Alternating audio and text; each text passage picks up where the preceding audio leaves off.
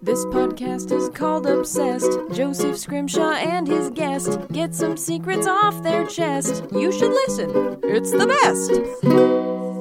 Hello and welcome to Obsessed with me, Joseph Scrimshaw. I'm sitting in my home with the other person who is on this podcast and the other person who lives in this home. It's Sarah Scrimshaw. Hello. Hello. How do you think Mickey Mouse is doing right now? I think pretty well. Do you think he's just always doing well? I think that there is a public Mickey Mouse and a private Mickey Mouse. I think that sometimes, Mickey Mouse gets into his living room, the blinds are closed, the cameras are off, there are no microphones recording, and he just needs to sit down, put on his slippers, put his feet up, and just let out a sigh, be a little tired. I feel like, his public face is always on. Yeah. And do you think he takes his shorts off in private? That's between Mickey and his shorts. Do you think he unbuttons the top button at least and just goes, ah? Yeah, or has some nice spandex ones for when he's doing yoga. I like him doing yoga. That's nice. For anybody who is just tuning in to Obsessed recently, I've been trying not to ask how are you and ask something else. If you're wondering why in the world I asked how Mickey Mouse is doing. It's also because that's what we are talking about on this episode. We recently went to Disneyland. We have been together 4 times This over is the 4th. The last 6 to 7 years. So we've been there quite recently, had a lot of fun, and it seemed like a very good thing to obsess about a little bit. So do you have any caveats before we begin? I'm sure I will, but not yet. No caveats yet. This is a record-breaking episode of Obsessed. So I want to just start with the big question. Do you think of yourself as obsessed with Disneyland? Now, in the past, in the future? In general, no, but I feel like every time we have gone, I get obsessed with it after the fact. I'm like, ooh, is this the time it sticks? Yeah. I think I've always had I had an unsure relationship with it, and then not surprisingly loved it when we went and had a couple different kinds of visits with friends. One to just really experience Galaxy's Edge, Star Wars Land. In this one, because we bopped around the park a lot more, which we'll talk about, I think I became a little bit more obsessed, not with my experience of Disneyland. Like every time I've gone there, I've been like, oh, I get it, and I wish I could turn around and go back tomorrow. But I think I became a little bit more obsessed with the idea of it, the history of it. We started watching that 6-part Imagineering documentary on Disney Plus because this visit I just was like, I want to know everything. So I think I got a little bit more obsessed with the idea of it on this visit for the first time. Nice. Yeah. So what to you is the charm of Disneyland? That's a great question, and I don't have a great answer. I mean, I think it's a combination of things. It's there's the plaque when you walk in that says something about leave, what happened yesterday and what's happening tomorrow behind you, and today you're here or something. It's much better said than that. But I think there is part of that. It's so immersive, and to me, not a world that I normally live in, that it works. And you're just sometimes it takes me a little bit, but then I'm there. And I'm enjoying the rides, the sights, the sounds, the attention to detail, even if it's really crowded and I'm getting cranky because I'm behind a slow person yet again. And there's not a need to be slow, but then I'm just like, but it's Disneyland. And I think it works and brings out kind of that lighter sense of self. Yeah. And do you think that is for you, is it the fact that the actual rides, the narrative of the rides are engaging, or is it an element of being so fully and successfully removed from day-to-day life? I think it's both. I mean, certainly the removal from day-to-day life, although even when day-to-day life, we both had things that we had to deal with that came up when we were there. I had to answer an email by the life-size A-Wing in Galaxy's Edge, which was a delight. Right? So that, it's not ooh, I cannot deal with real life. Real life came in and was like, knock, knock, you have to deal with us, even if you're at Disneyland, doesn't matter. But there's just, it's almost this, forgive me as I just kind of blunder my way through what I'm thinking and see if it comes up with anything cohesive. But I feel like it's like you can, like the feeling of people cared a lot and put a lot into this, and not just like, oh, well, they tried, but like really put a lot of thought and energy. And it's like all of that, and this sounds so weird, but it's like all of that energy helps bring positive energy to the experience. That you can feel the love. Yeah. Which, I mean, that's not usually my approach to things, but I almost feel like it's true there. Yeah, I think that is part of what the charm is to me, of like the sincerity, which I think it is a different way to say heart. Like people put their heart in it. They want it to be joyful. It's trying to be joyful. And I think for me, my journey, which I've talked about a lot on the podcast, so I'll keep it short, is, growing up in a time where I felt like a lot of the media denied the dark truths of the world. So that made me, and I think a lot of people in my generation, kind of cling to irony or like grim, realistic things, because that was realism. And as a part of that growing up, like I really loved Looney Tunes because those characters had like needs and wants. Wile E. Coyote wants to eat Roadrunner. Elmer Fudd is a dysfunctional pile of toxic masculinity before I even had that term to work with, but I felt it as a kid. And in contrast, what I saw growing up of Disney felt like la la la la la, everything's okay, bouncy, happy. So I had such resistance to anything that's trying to be like, put your troubles away and come to a land of sparkles.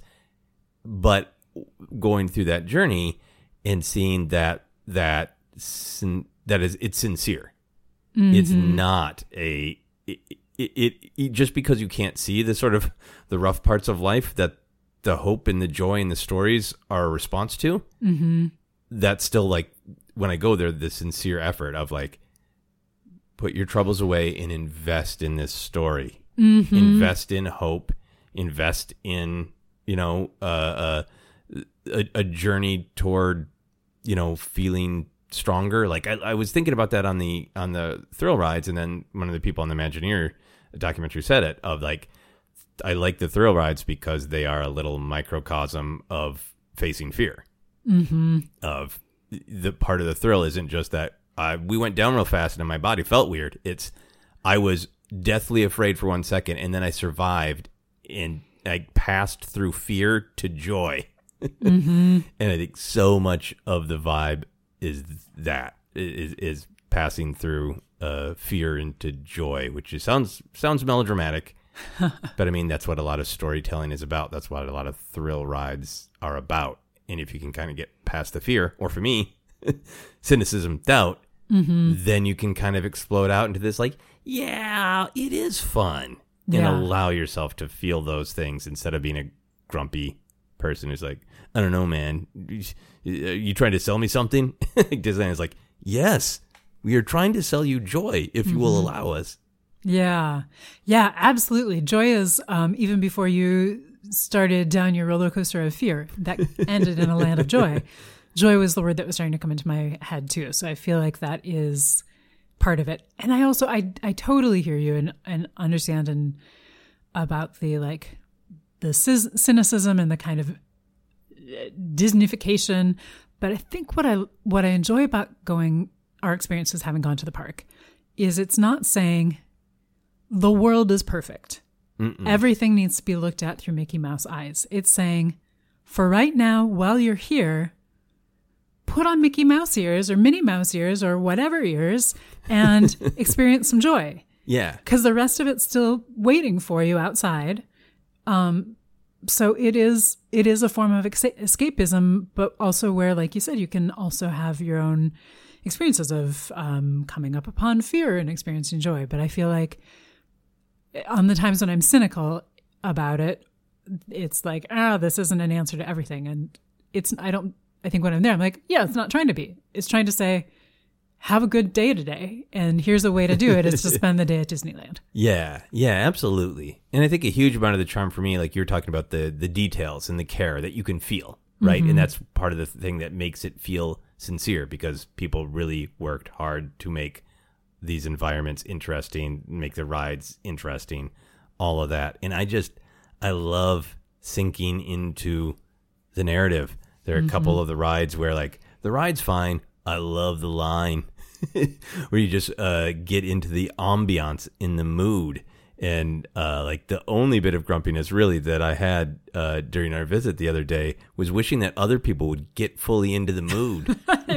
It was. You're like, they're not fully appreciating this line. Yeah. Go ahead. No, I was just going to say, we also might need to talk about how many times we, or at least I, say ambiance, because I know that was my word of the day that day. It was. It's a very good word, because that is a part of the charm. Because I also think like, well, it's rides. You go on the rides. Like, yeah, you could have a great day and never go on a single ride. It is about the ambiance and exploration of genre and storytelling and disappearing into the world of Disneyland, but also lots of distinct specific worlds as well.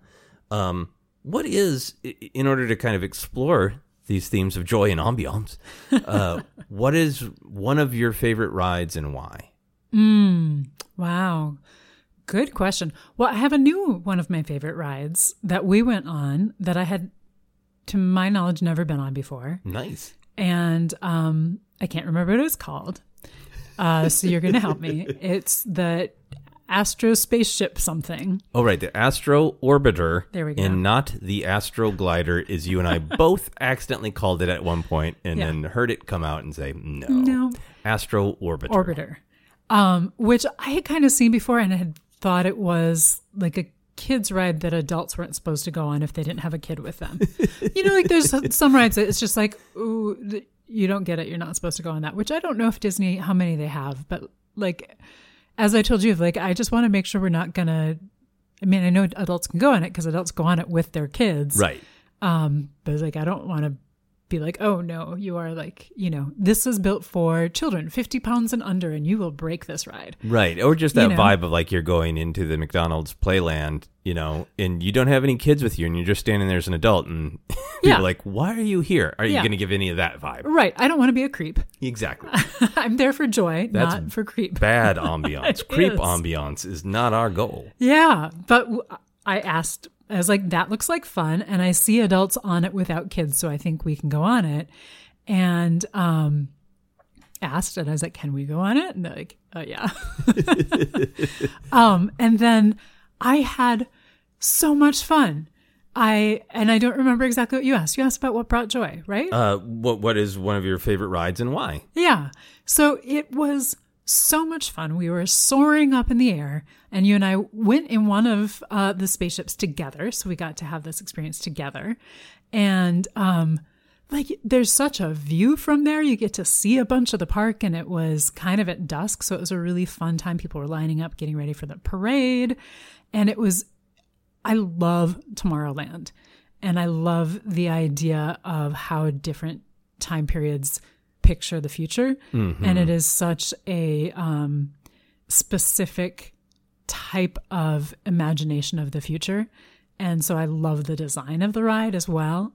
And it filled me with such glee. Yeah. Yeah, I really, really enjoyed it because, like I said, we've been there, 4 times, and this was kind of our cleanup visit, is the way I'm going to describe it, because we went the first time and we, talked to a couple of different great friends who are super Disney experts, and we went on some of the rides that were like high priority, and we didn't make it to everything, but patted ourselves on the back for going to like 12 rides in one day that first time, I think, something like that. And then we went with friends one time and just kind of went with the flow and went wherever. And then another day was entirely Galaxy's Edge. So then I felt like, well, I've been there 3 times. And then I kept hearing from different people like about this ride. And like, what is that one?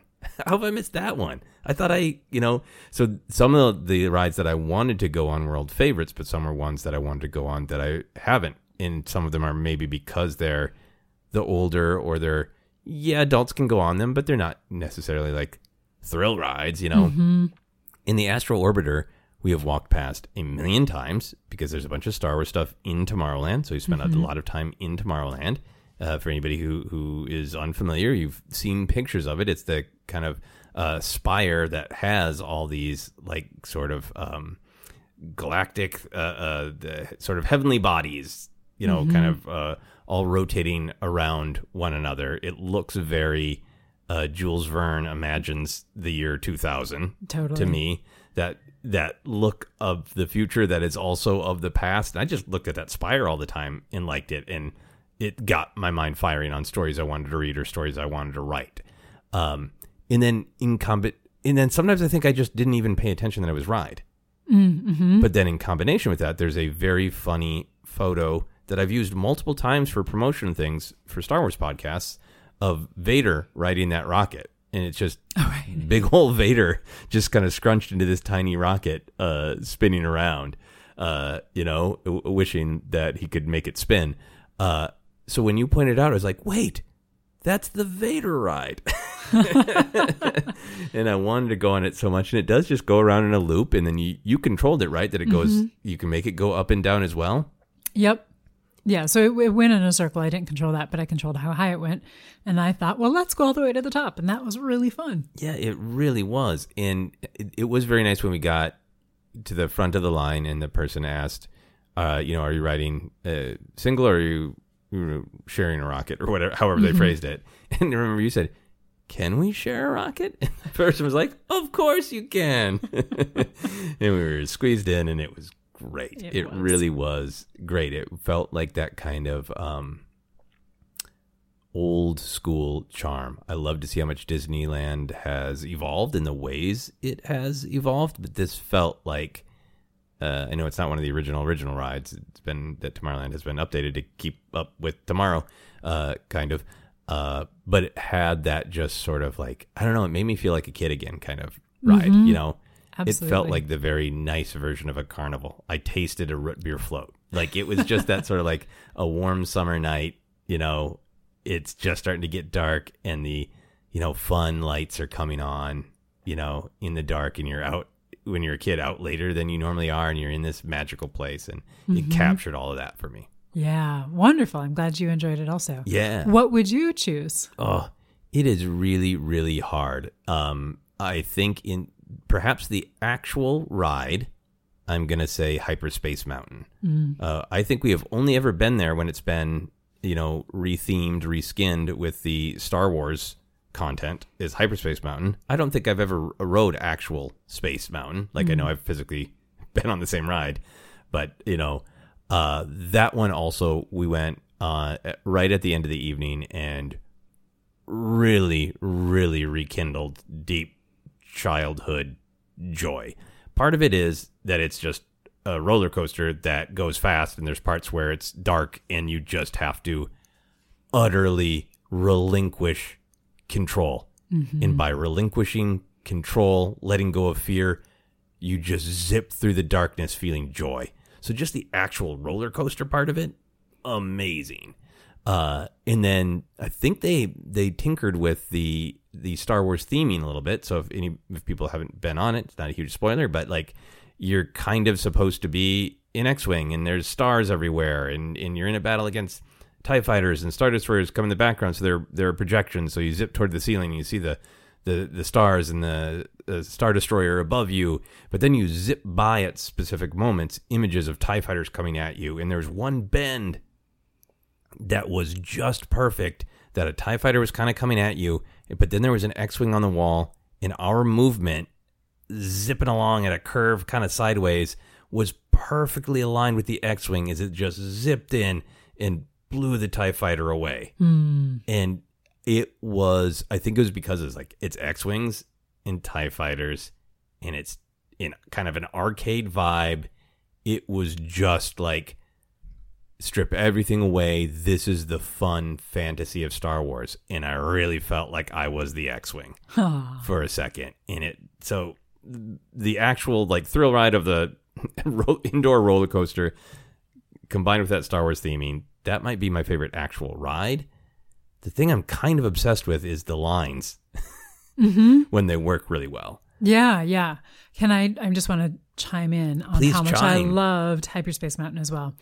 And I always do. And this time, one of the things I did was I looked down, which was kind of fun. Like I looked over the edge, and it's just stars, darkness and stars everywhere. They did a great job. Yeah, and that was one of my favorite things. We got off it, and I was so happy, and I was kind of babbling about some of this stuff, and you were like, I looked down, and it was all stars.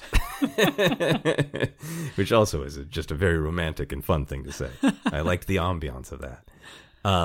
Yes, let's talk about lines. Yeah, so we didn't go out on this time, but I like the Indiana Jones ride, but I almost like the line better because I like the slow immersion into this specific mood that a specific genre can bring. Mm-hmm. And that genre it's the explorer, it's the old serial. There's a touch of cosmic, horror, Lovecraftian vibe because it is like, he's after this forbidden eye that's going to hypnotize people, and you've got the old newsreels and all that. Sinking into that mood was great. Mm-hmm. One of the experiences that we had this time is we went on Jungle Cruise, which I understand has been revised. And the ride itself was great. There were a lot of puns. That part wasn't as much fun for me. But waiting in line, which I know a lot of people would just be like, ugh, tedious. And some of the people in line certainly seemed like they weren't thrilled to be in that line.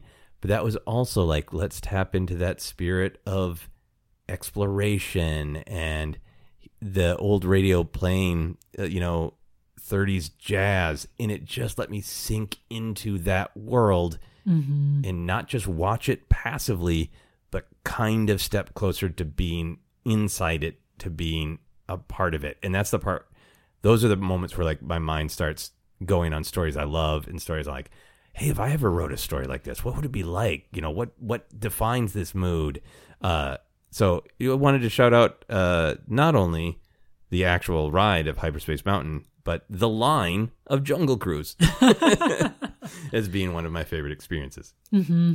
That's fantastic. Yeah. And then I think one of the other experiences that I wanted to be sure to share and move on to our next question is we were lucky to ride the Rise of the Resistance. Mm-hmm. I don't want to talk about it too much because for people who still haven't been able to get on it, I feel like there are some moments that are more powerful to just experience. It's amazing. But the thing that I am really appreciative of, we did the new system that they have where you just basically physically throw money at your phone, sign up for Genie Plus, sign up for Lightning Lane, and we were able to get on it in the morning quite quickly, and that was great, and the ride was amazing. And then later in the evening, we saw on our app that the wait line wasn't very long. It was like 40 minutes, and it's normally 75, 90 minutes for Rise of the Resistance. And you and I were both like, let's do it again. And we had to wait in the line. Mm-hmm. And that ride is directly connected to a novel called Black Spire Outpost that is about how all of the resistance fighters struggled mightily to establish that base. And you're weaving through the base that they built. And having read that novel, I know everything that those characters went through to make that. And it was amazing that how much, again, waiting in the line made the ride even better. Mm-hmm. And I entirely agree. That was my favorite ride line experience this time, was the line for Rise of the Resistance. I enjoyed getting in quickly also, but the getting that chance to see everything that they put in. I mean, there's so much, talk about ambiance. Like you're right there in the story and there's so much ambiance and so much that's setting up your experience of the ride. Mm-hmm. I loved it. And I'm so happy that we had that experience of standing in line. Yeah, and I think that's the thing is like, of course, I would be happy if the line was shorter and you still got the experience, but didn't have to stand in line as long. That's great. But to just really feel the lines not as, oh boy, we are tap dancing to keep people entertained desperately before they get on the ride.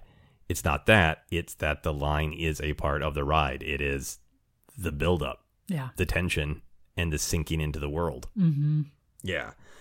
So what is your favorite non-ride thing to do at Disneyland? Yeah, gosh. And I'm just going to, so I do have a caveat.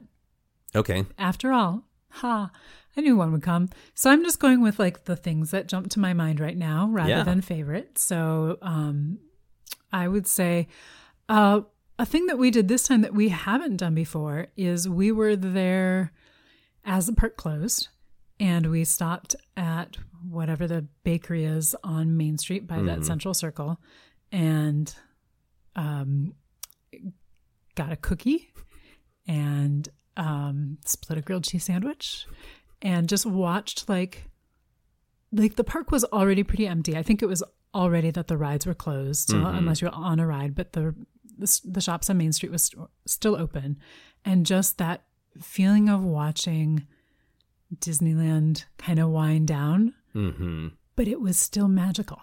Yeah. And I'm so happy we did that. That is one of my favorite experiences from this trip. It was really great. I was going to say probably there's shopping.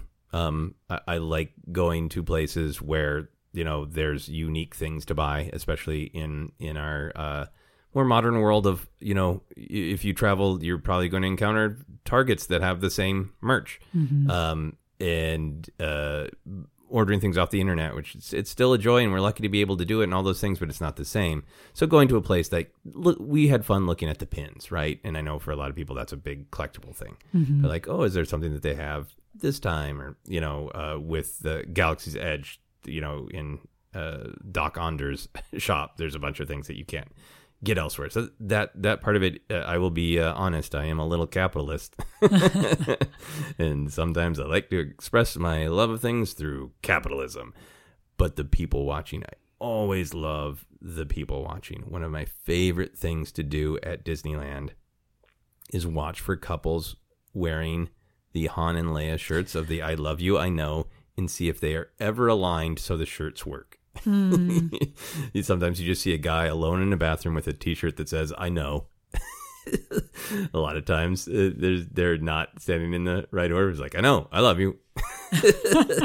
That's a fun thing, but it's just really, I don't know, I feel like it is fun to see the full spectrum of people that are there, and even have that imagination of like, well, like some people, like you kind of took traded taking photos for somebody, and they had their birthday pin, and they were there with 15 friends, and like that was a joyful moment. But then like there were a bunch of, I think, like graduating senior groups, definitely, and those groups are kind of fun to watch and see the vibe and see how much like I both entirely recognize that vibe from when I was a senior in high school, and also some things are very, very different.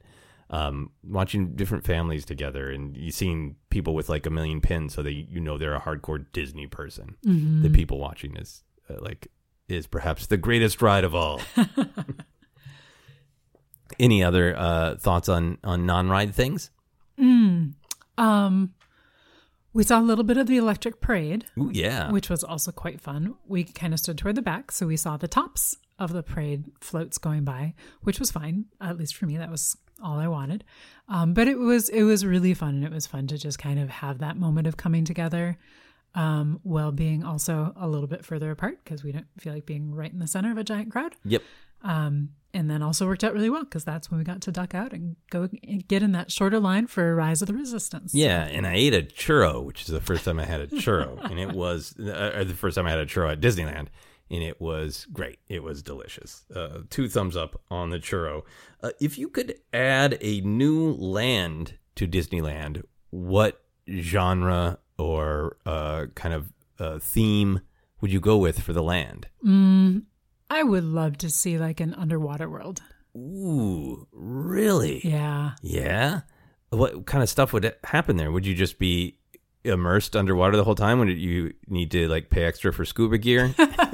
I mean, I wouldn't want to have to scuba. That seems like a liability that's even a bit much for Disney. But like if you came and went, like maybe you're still on land, but you see the water behind you. Like there's like the Lost City of Atlantis experience or ride. Like what would a roller coaster that goes underwater, like not you getting wet, but like the tunnel goes underwater. What would that be like? Or, as more things are getting tied to actual properties, like what is the Aquaman ride?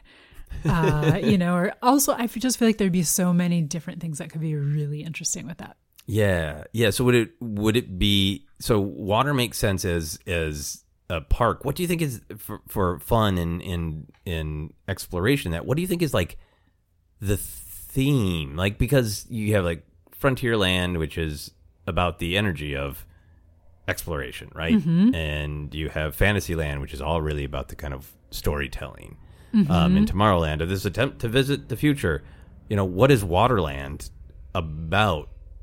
You know what I mean? Yeah. Well, I mean, I guess you've got Adventureland already, so this would be underwater Adventureland.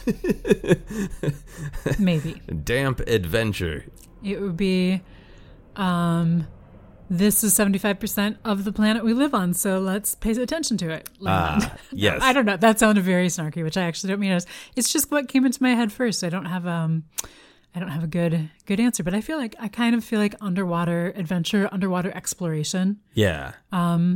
Is kind of where my brain was going. Like, what's that combination of fantasy, of realism? Like, is there a big drop ride that's like the, Mariana Trench ride? Like, you just go way down and it's really like, what's the darkness thrill ride that's underwater? Yeah, like unknown land, right? Like undiscovered country land. Ooh, yeah.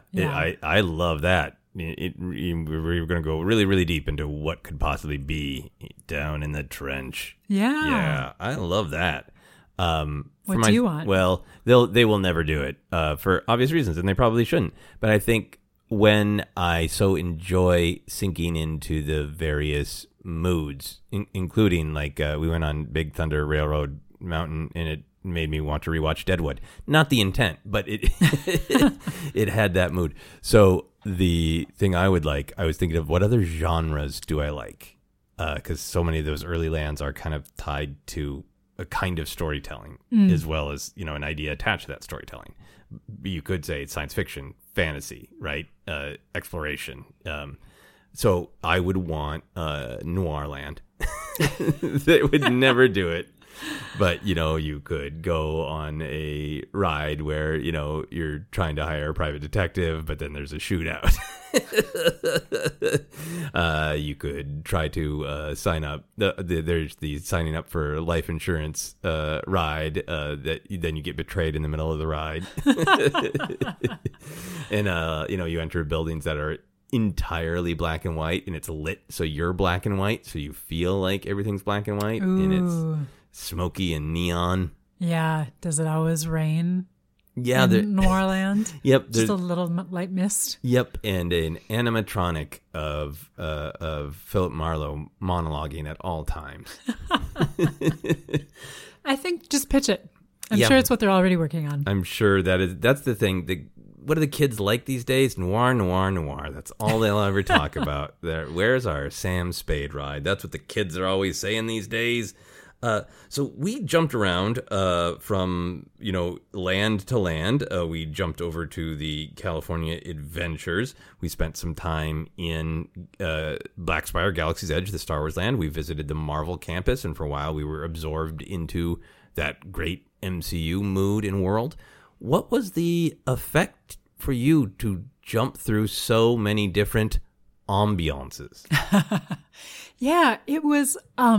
I enjoyed it. I was kind of torn as we were starting the day out of like, okay, we went on Rise of the Resistance. Do we stay with something else Star Wars themed, or do we jump right away and like go on, the Peter Pan ride, or like just totally jump between worlds? I kind of liked, so we have done before the thorough immersion, as you mentioned, which was fun for Galaxy's Edge. I kind of enjoyed the jumping back and forth. But I think it's part of where what you were talking about earlier with the line and that time to kind of reacclimate. Mm-hmm. Not that I always need to spend all of my time in lines. Don't get me wrong. And some of the lines are more interesting than others. Yes.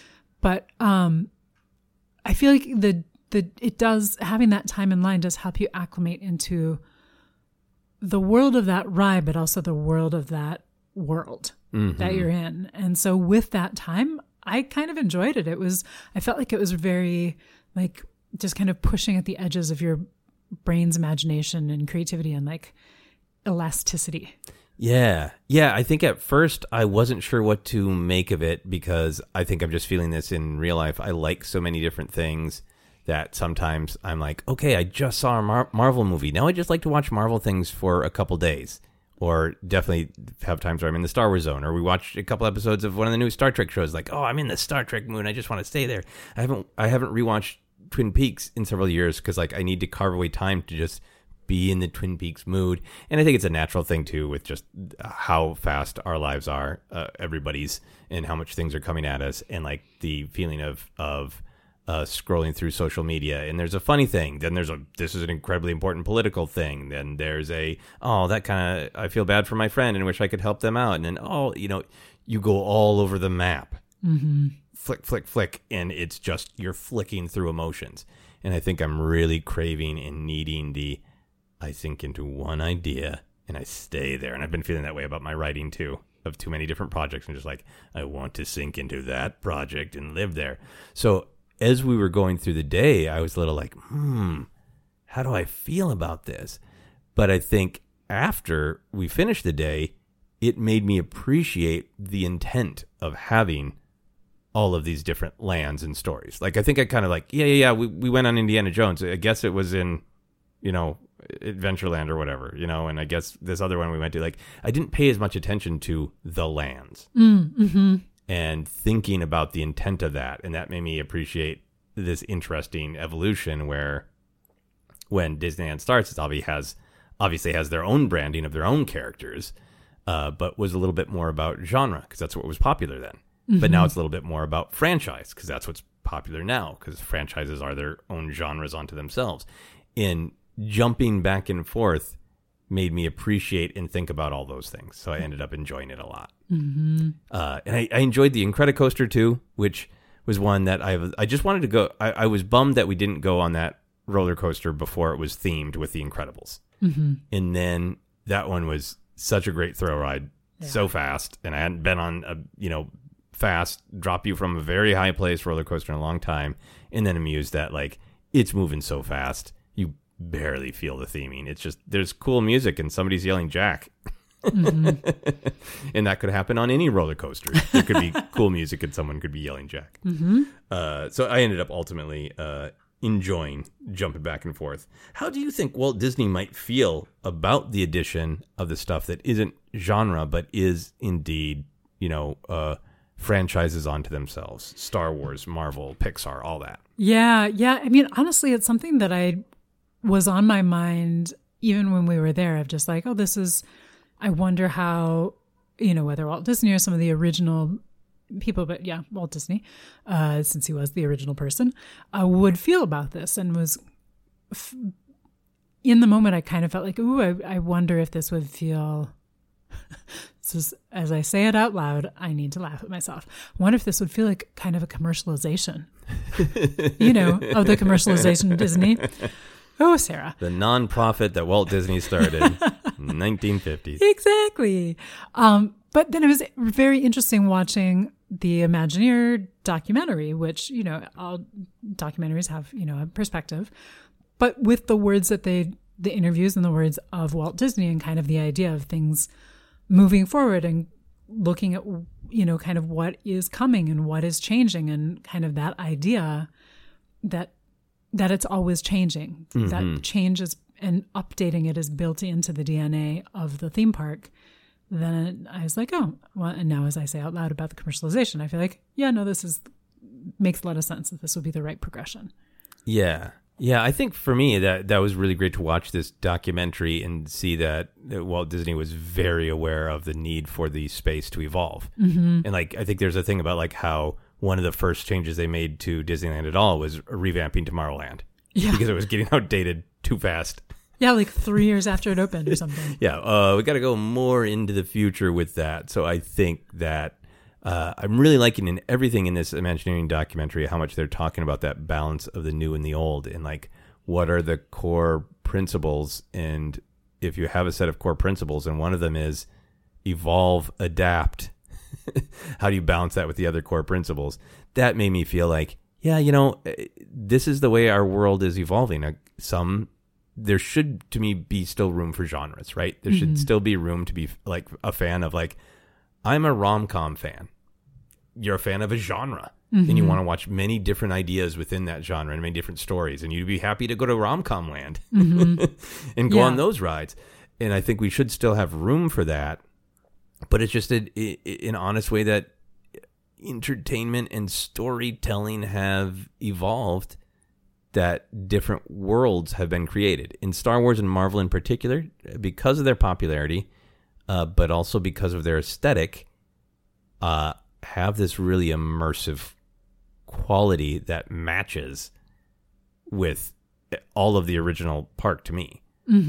Like if you were gonna pass through a castle and everywhere you look there's storybook fantasy, and you can go on a Peter Pan ride and on and feel like you're just living inside a land from a storybook. You're in a fantasy land. Literally, it's called Fantasyland. That's really not that different than, imagine you are at this remote trading outpost in a galaxy far, far away, and some of it's entirely alien and some of it's entirely familiar. It's just like it feels very, very related. It feels like an evolution. Yeah, absolutely. Yeah. And one of my other favorite experiences going there was we went to the Marvel Land and went on the Spidey Web Slinger ride. Got some photos taken. And you were remembering correctly that there was vegan shawarma. Is that what it was at the... I don't remember if it was vegan or vegetarian. Vegetarian. But anyway, we got shawarma, and the shawarma stand was like the best part. Because it's the Avengers had shawarma, so hey, we'll have shawarma. But the actual shawarma stand had all of these newspaper cutouts that really made it part of the narrative of talking about how this shawarma place became famous because the Avengers ate there after the Battle of New York. And then when the Avengers kind of messed up in Sokovia, the shawarma place raised funds. And then it was so successful that they started a new branch in Southern California. It was those little details that connect you to the narrative that took that next step to kind of making you feel like, oh, this is a chance to kind of imagine I'm literally living in that world. Yeah, absolutely. Yeah, it was really, really awesome. So we did also go over to California Adventure. And we have learned a little bit more about the history of that it started out is trying to emulate, like, hey, you're going to have all the adventures you'd have in California, but here in this park. And it's obviously evolved as well. And a bunch of things are rebranded to Pixar and Marvel and all sorts of stuff. But what actual experience from California should there be a ride of? Wow.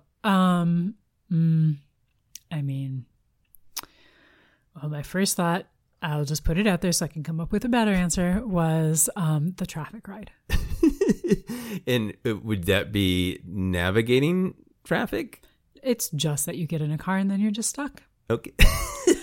So, here, maybe this is the way to do it, is instead of standing in line, when you get into line, like the line is everybody's in like a little car type thing, and you're in bumper to bumper traffic in the line as you're moving around, because that's realistic. Sorry. Yeah. The lines, nice. Like, but then when you get to the ride, like the ride itself is some like open highway through, I mean, I think they actually had a ride of that, like through like beautiful scenery, or like it's Highway 1 and you're going along Big Sur and you've got these steep cliffs, but you're not going to fall because there's not going to be a landslide this year, like there has been, I don't know, 3 of the last 4 years, because it's a ride, because it's Disney, because you get to that edge of fear, but then you have joy because you made it. Yeah.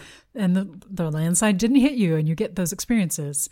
And maybe that would be a good, like, you get to have both the frustration of traffic, but you do that as the line so that then you can truly enjoy the open road.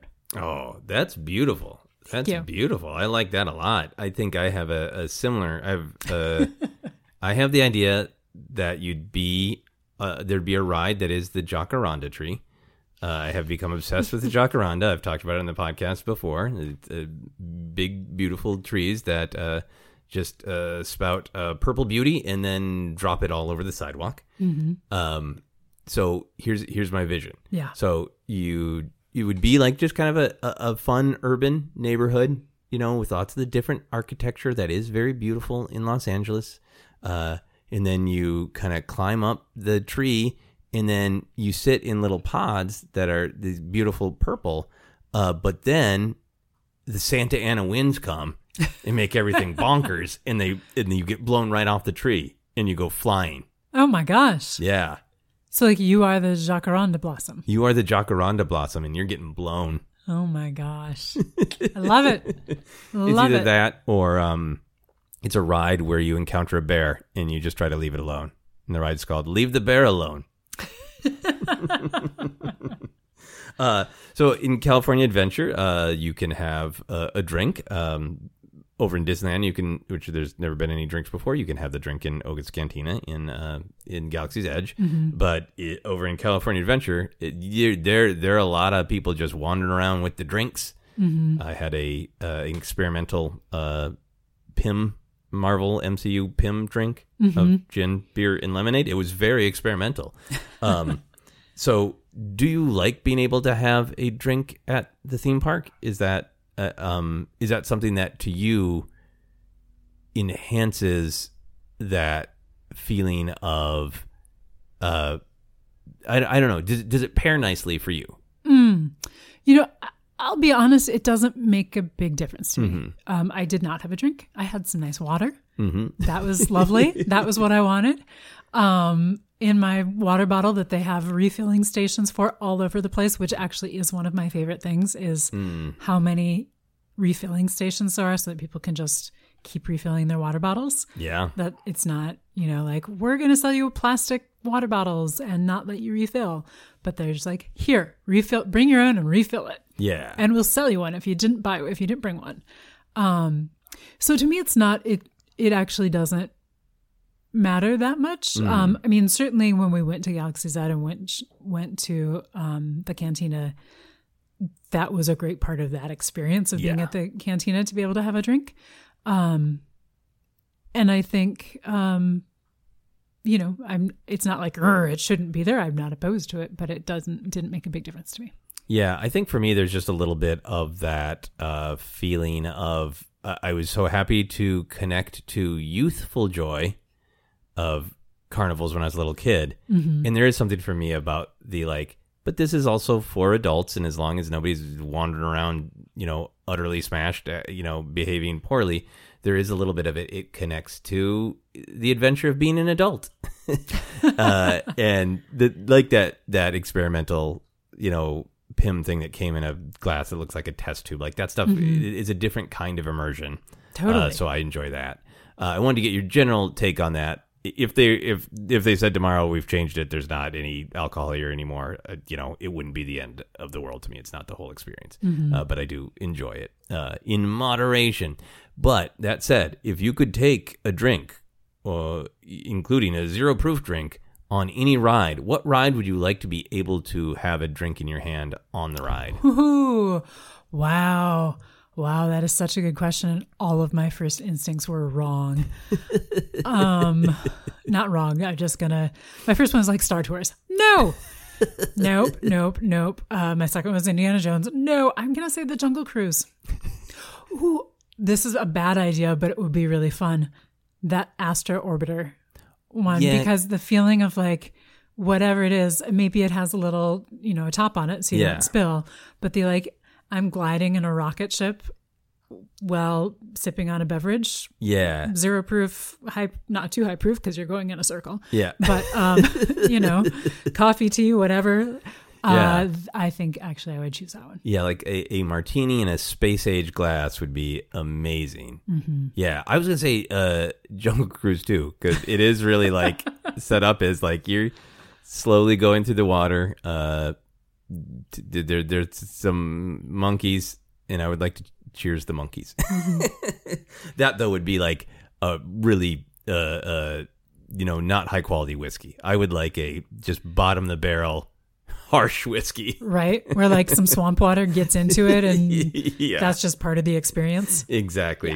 Look, the elephants might, blow some water in your whiskey. Deal with it. It's part of the cocktail. So we were there very late. After official park closing, we were still there and nobody kicked us out. It was clearly like just slowly letting people get out on their own steam at their own time.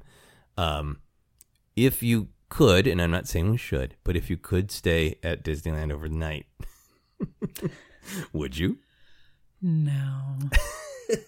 I paused because I was tempted. And I think they do a pretty good job of moving people along. We just left before Main Street closed, but I mean, there's part of it, of course, that's very tempting. Yeah.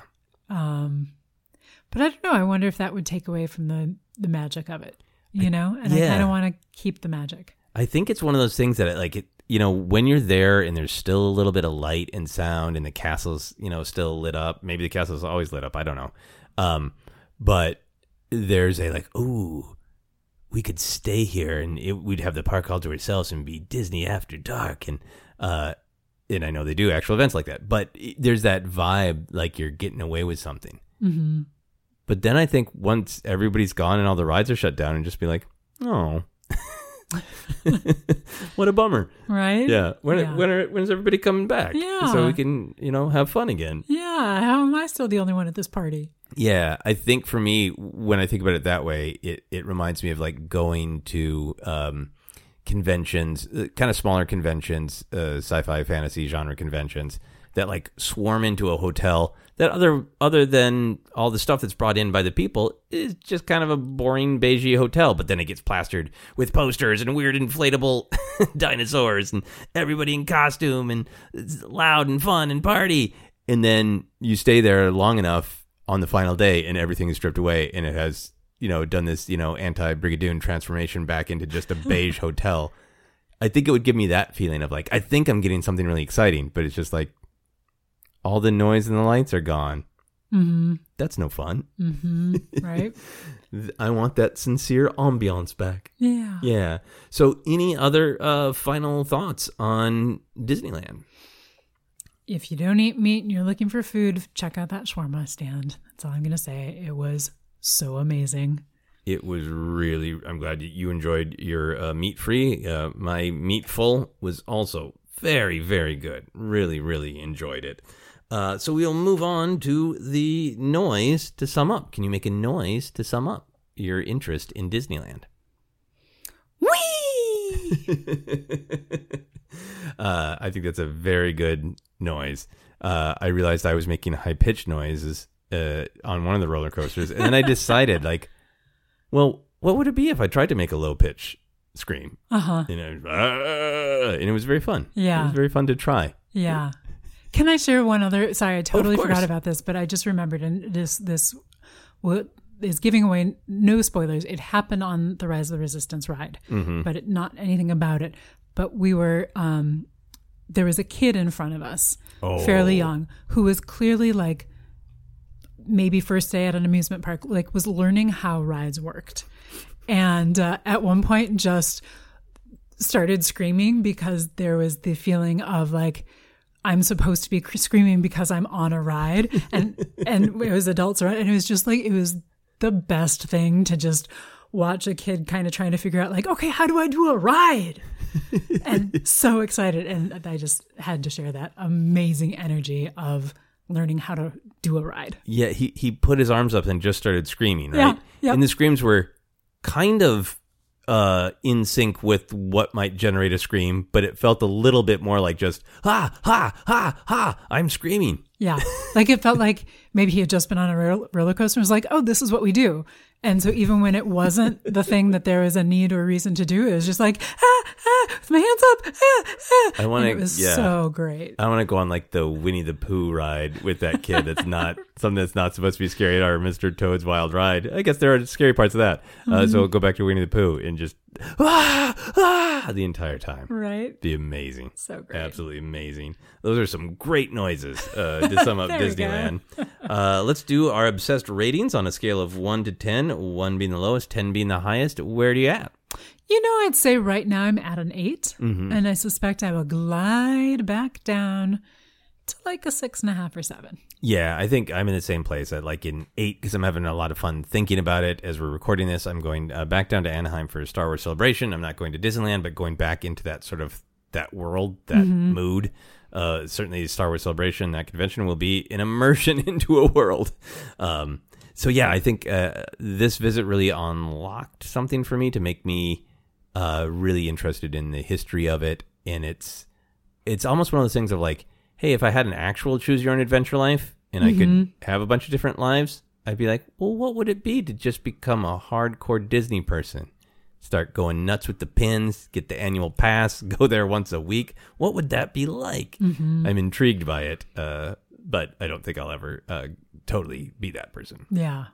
Yeah. So I'm a sliding 8. as well. I like it. Move on to our plugin section. Where can you be found? I can be found sometimes on Twitter at Sarah. Just being honest, at Sarah_Scrimshaw. Well, I would also like this social media ride of Can You Find Sarah? It's a fun little game. You can follow me on Twitter, Instagram, TikTok is at Joseph Scrimshaw pretty much all the time. And you can also follow Obsessed Podcast on Twitter, and Facebook is at Obsessed Podcast. You can check out that Star Wars podcast I co-host that is called Force Center. Info on all my upcoming shows and stuff like that. You can check out my website at josephscrimshaw.com. And you can also support Obsessed by backing us on Patreon.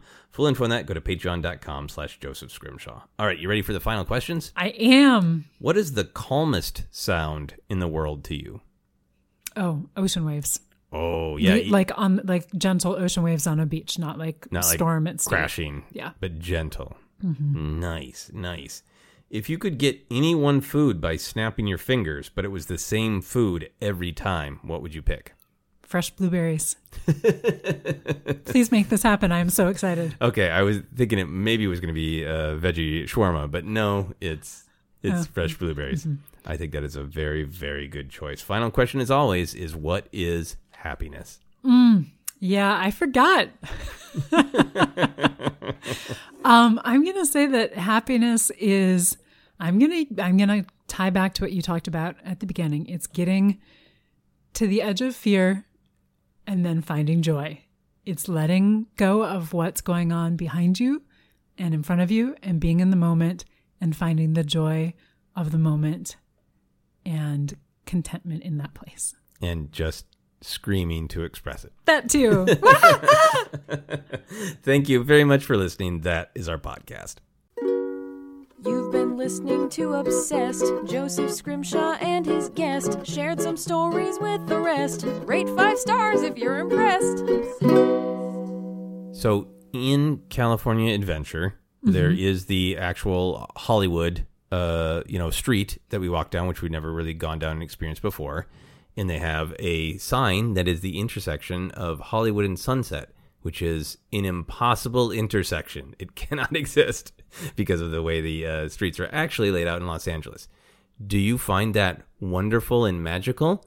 Or are you like, that's not right, it cannot be? So I find it, so I have a long answer, sorry. I find it wonderful and magical, except I just remembered as you were asking the question, they actually do meet. Because they curve. Right. If you go, like, they don't meet where people think of like Hollywood proper. Not the way the sign is, where it's totally a right angle. It's not a right angle, but they verge into each other right by the Vista Theater, I believe. But that's true. Yeah. Very, very good point. So I feel like it's deep cut Los Angeles. It's deep cut Los Angeles. It's catching out people like me. And me, the Tampa, is like, no way. I think it's you're totally right that they merge together, but it's more like they pass in the night. Yeah. Not like, I think for me it's fascinating because it's the fantasy of Hollywood, because it's the streets you hear of. So of course it's got to be that intersection, right? Yes. The merge is in Noir land, but the intersection only exists at Disneyland. And it is possible in the absolute depths of the Marianas Trench that Hollywood and Sunset do just totally cross one another at right angles, right? Absolutely. We'll find out.